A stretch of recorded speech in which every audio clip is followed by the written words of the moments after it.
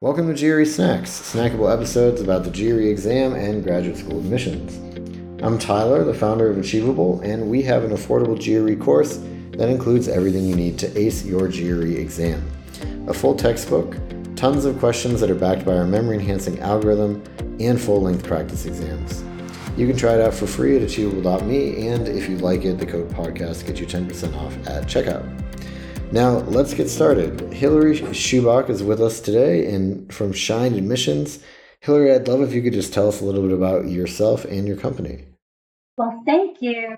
So I'm Hillary Schubach. I run a company called Shine MBA Admissions Consulting, or Shine Admissions for short. And I work with aspiring grad students and especially business school students who want to develop extraordinary applications and get accepted to the schools of their choice.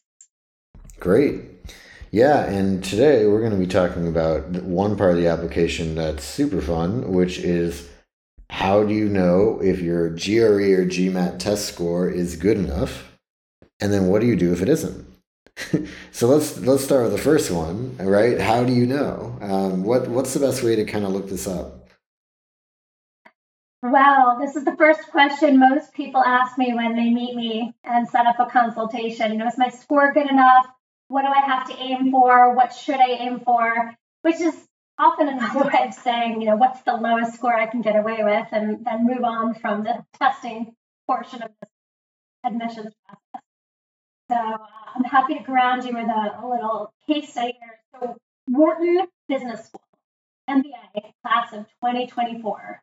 Let's look at the GRE range for a minute.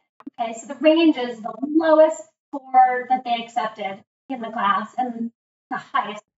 Mm-hmm. So the top to the bottom.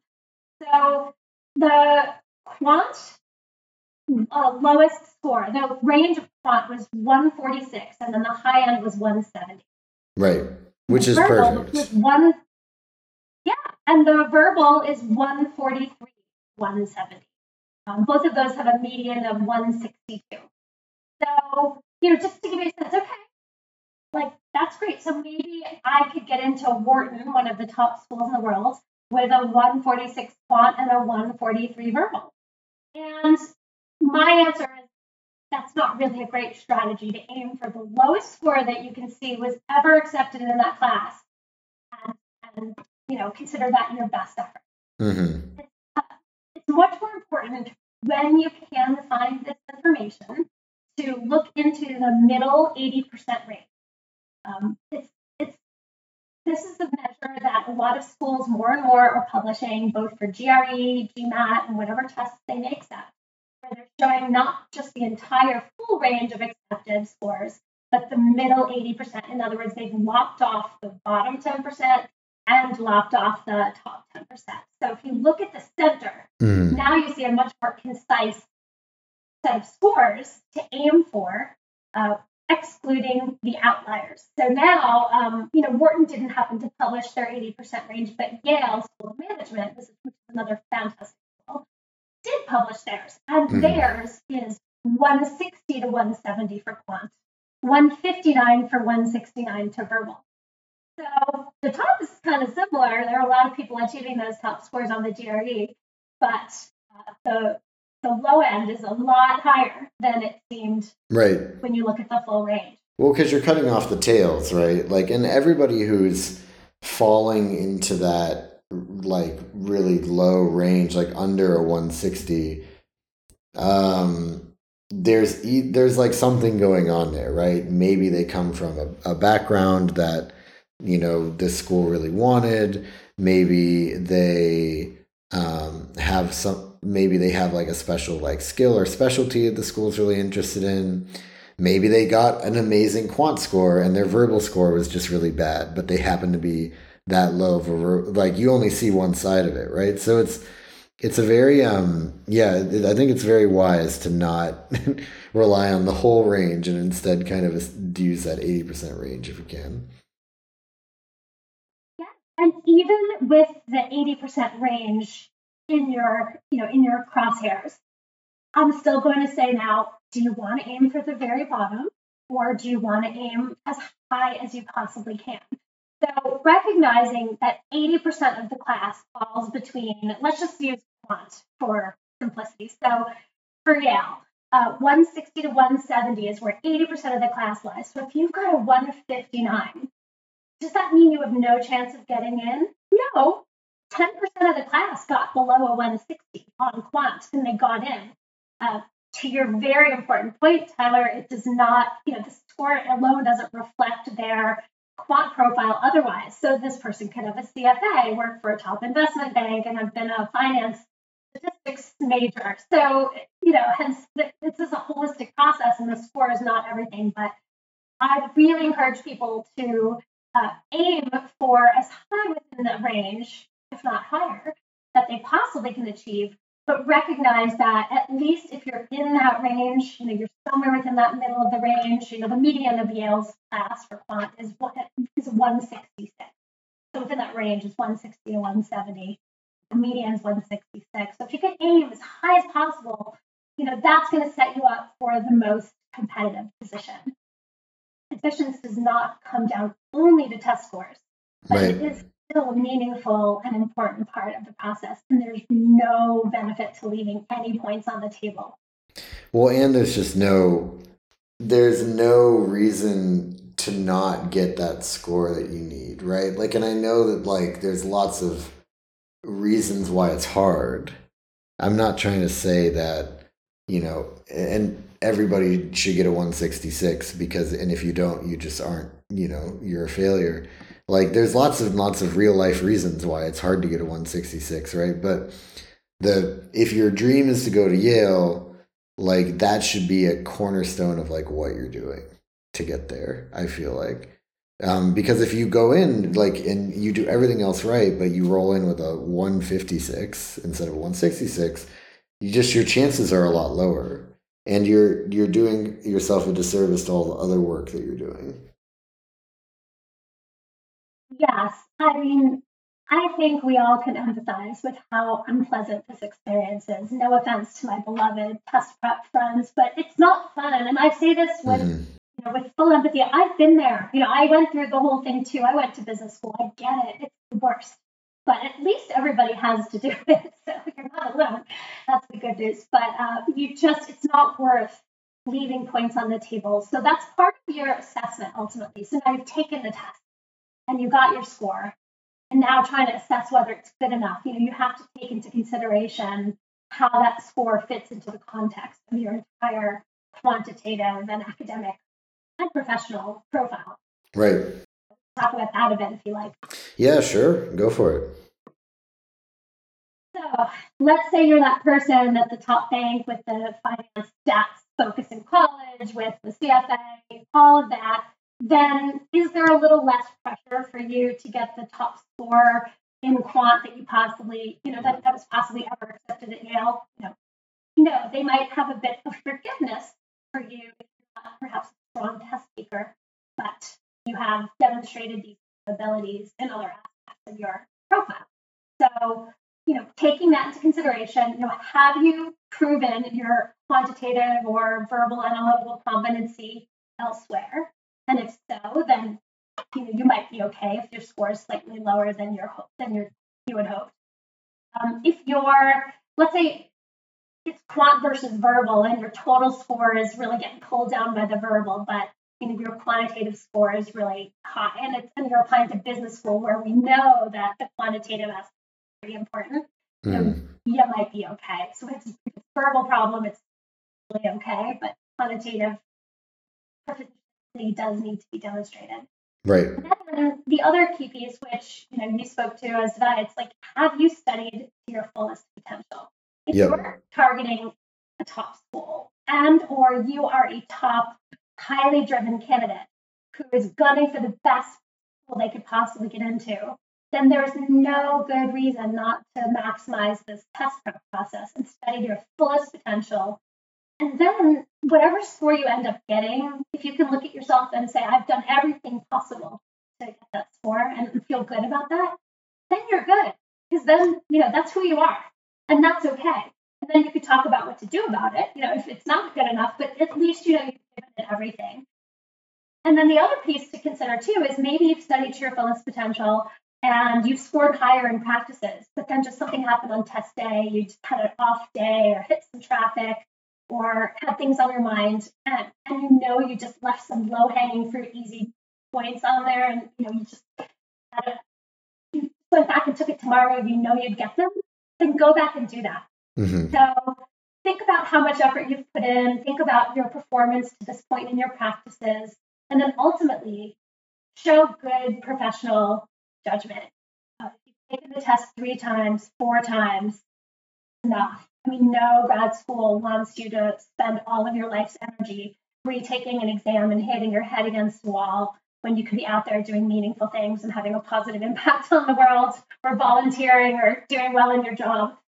Just take it in stride, do your very best, and then move on to the other elements. Yep. Yeah, exactly. And I think you put what I was trying to say really well, which is like just that you should want to score to your full potential and do everything you can to do that. I am curious then. The other part of this topic was, what do you do if you didn't get the score that you need? Right? So what are some tips that you have for your clients when they're, looking at sort of like a 5 or even a 10-point gap between what they're aiming for and kind of where they're at? Great question. We've really done some digging into this with admissions officers. And again, I'll use the business school admissions process as my lead here, because it's a pretty hardcore admissions process. And so I think it's safe to say that across the board, they would all agree that the most valuable thing you can do is if you really are far off the mark, like off the mark, where it's possibly a deal breaker level of a gap, then consider switching exams if your school accepts multiple exams. So GMAT, GRE, and executive assessment are 3 exams that business schools can accept now, depending on which school executive assessment may or may not be accepted. But GMAT and GRE are pretty universally accepted. About 30% or so of business school candidates take the GRE and the rest take GMAT. But it is 100% okay with admissions officers to submit either one. They don't care. They're basically saying, help us help you. Let us accept you, and we want to accept you. Don't let your score derail you. So they just want you to submit the score that will enable you to perform the best. And by the way, if you're not sure which one that is before you go into the process in the first place, take a sample test. Go on the ETS and GMAC website and take a sample test. They're free. You can try out the different formats. GMAT is just about to switch formats, though, so don't get too excited about what you see today. More on that on their website. But if you perform better on one test versus another, great. That's the one you take. So switch exams as priority 1 and get at least a passable score that's not going to completely derail your candidacy. Right. From there, though, there's some things you can do. Yeah, no, so my just quick chip in before going on to from there, there are things you can do, which I definitely want to follow up on, is don't take a 20-question diagnostic, and dear God, do not take a diagnostic test that includes problems from both. These things don't work. You have to take a full, honest to goodness practice test with each of them. And yes, it takes 3 or 4 hours, but also you're about to spend, hundreds or thousands of dollars and probably hundreds of hours preparing for the test. So you should really spend this time investment at the beginning to make sure you're taking the right one. Anyway, that's my rant. Thank you for listening. Yeah, that's such a good point. I mean, it's a huge investment too, just like business school and graduate school is. So the time you spend getting to know your programs, you should spend as you lead this investment of preparing for this exam. And perhaps if you have a coach or a test prep program helping you, you need to choose that right one as well. So all of that matters. But let's say you've now maxed out your test. You have maxed that out to your fullest potential. You've picked the right exam, etc. It's done. But you've now got a score that you still feel is really reflecting your capabilities, and you're not happy. And you don't feel that you have proven these competencies somewhere else in your profile, Mm-hmm. and you're lacking that confidence. So what can you do? The next best thing to do, that in this order, after you switch exams, the next best thing is take a course that's graded, like you can get an A, an actual grade, Mm-hmm. at any accredited program. So let's say you're applying to business school. A great course to take would be accounting or statistics or finance or MBAs, math MBA, math for MBAs. And you can do this at a number of University of California online programs like UCLA, UC Berkeley, UC Davis, all have accredited online courses you can take from anywhere. And you can do that and get an A, or it could be the community college down the street. But the key is just to get that A or A plus in that course, Mm-hmm. and show them that demonstration of your capability. Again, community college is fine. It doesn't have to be a fine, like Name brand. Yeah. anything. Just get an A and show them that. After that, if you have, if you've got A's in, finance in your transcript and you feel like you've covered off on that, but you want to do more, then look at some of the ungraded pre-MBA or pre-grad programs that you could do. Like there's one called MBA Math. It's MBAmath.com, and that's a highly regarded program. There's HBS Core, which is a much bigger investment, and it's almost like a little mini MBA of sorts, but you could do that. There's one called Invited MBA. There are Coursera courses you can take. The only downside with those is because they don't elicit a grade. You might pass or high pass, but it's just a teeny bit less valuable if they don't have a graded course to consider. But Mm-hmm. it's a great thing to do, especially if you come from a non-traditional background and want to show, like, hey, I'm really invested in this, and I want to hit the ground running on some of these quantitative coursework concepts that I know I'm going to be working in school. And then finally, maybe the lowest option, but still a good one to do, is take the initiative to get your hands dirty in more quantitative or analytical projects, be it at work or in your extracurriculars or community work. Like sign up for some Mm-hmm. project where you're helping analyze something, for a team that needs your help. So just consider ways to do that, and then you can write about it be it in your resume, essays, or even in your optional essay as you address your Right. quantitative profile. Right, yeah, become the treasurer for a local nonprofit or something. I think that's actually a great idea. A lot of it is about showing your ability to reflect on your own candidacy, being self-aware, and showing them that you're taking the initiative and really maximizing every opportunity to demonstrate your commitment to this process and to thriving in this very rigorous program you're about to pursue. So that's the key. Yeah, fantastic. Well, thank you so much. This has been GRE Snacks, hosted by Tyler from Achievable with Hillary Schubach from Shine Admissions. And Achievable has a great online GRE course you can try for free by going to achievable.me and use the code podcast to get 10% off at checkout.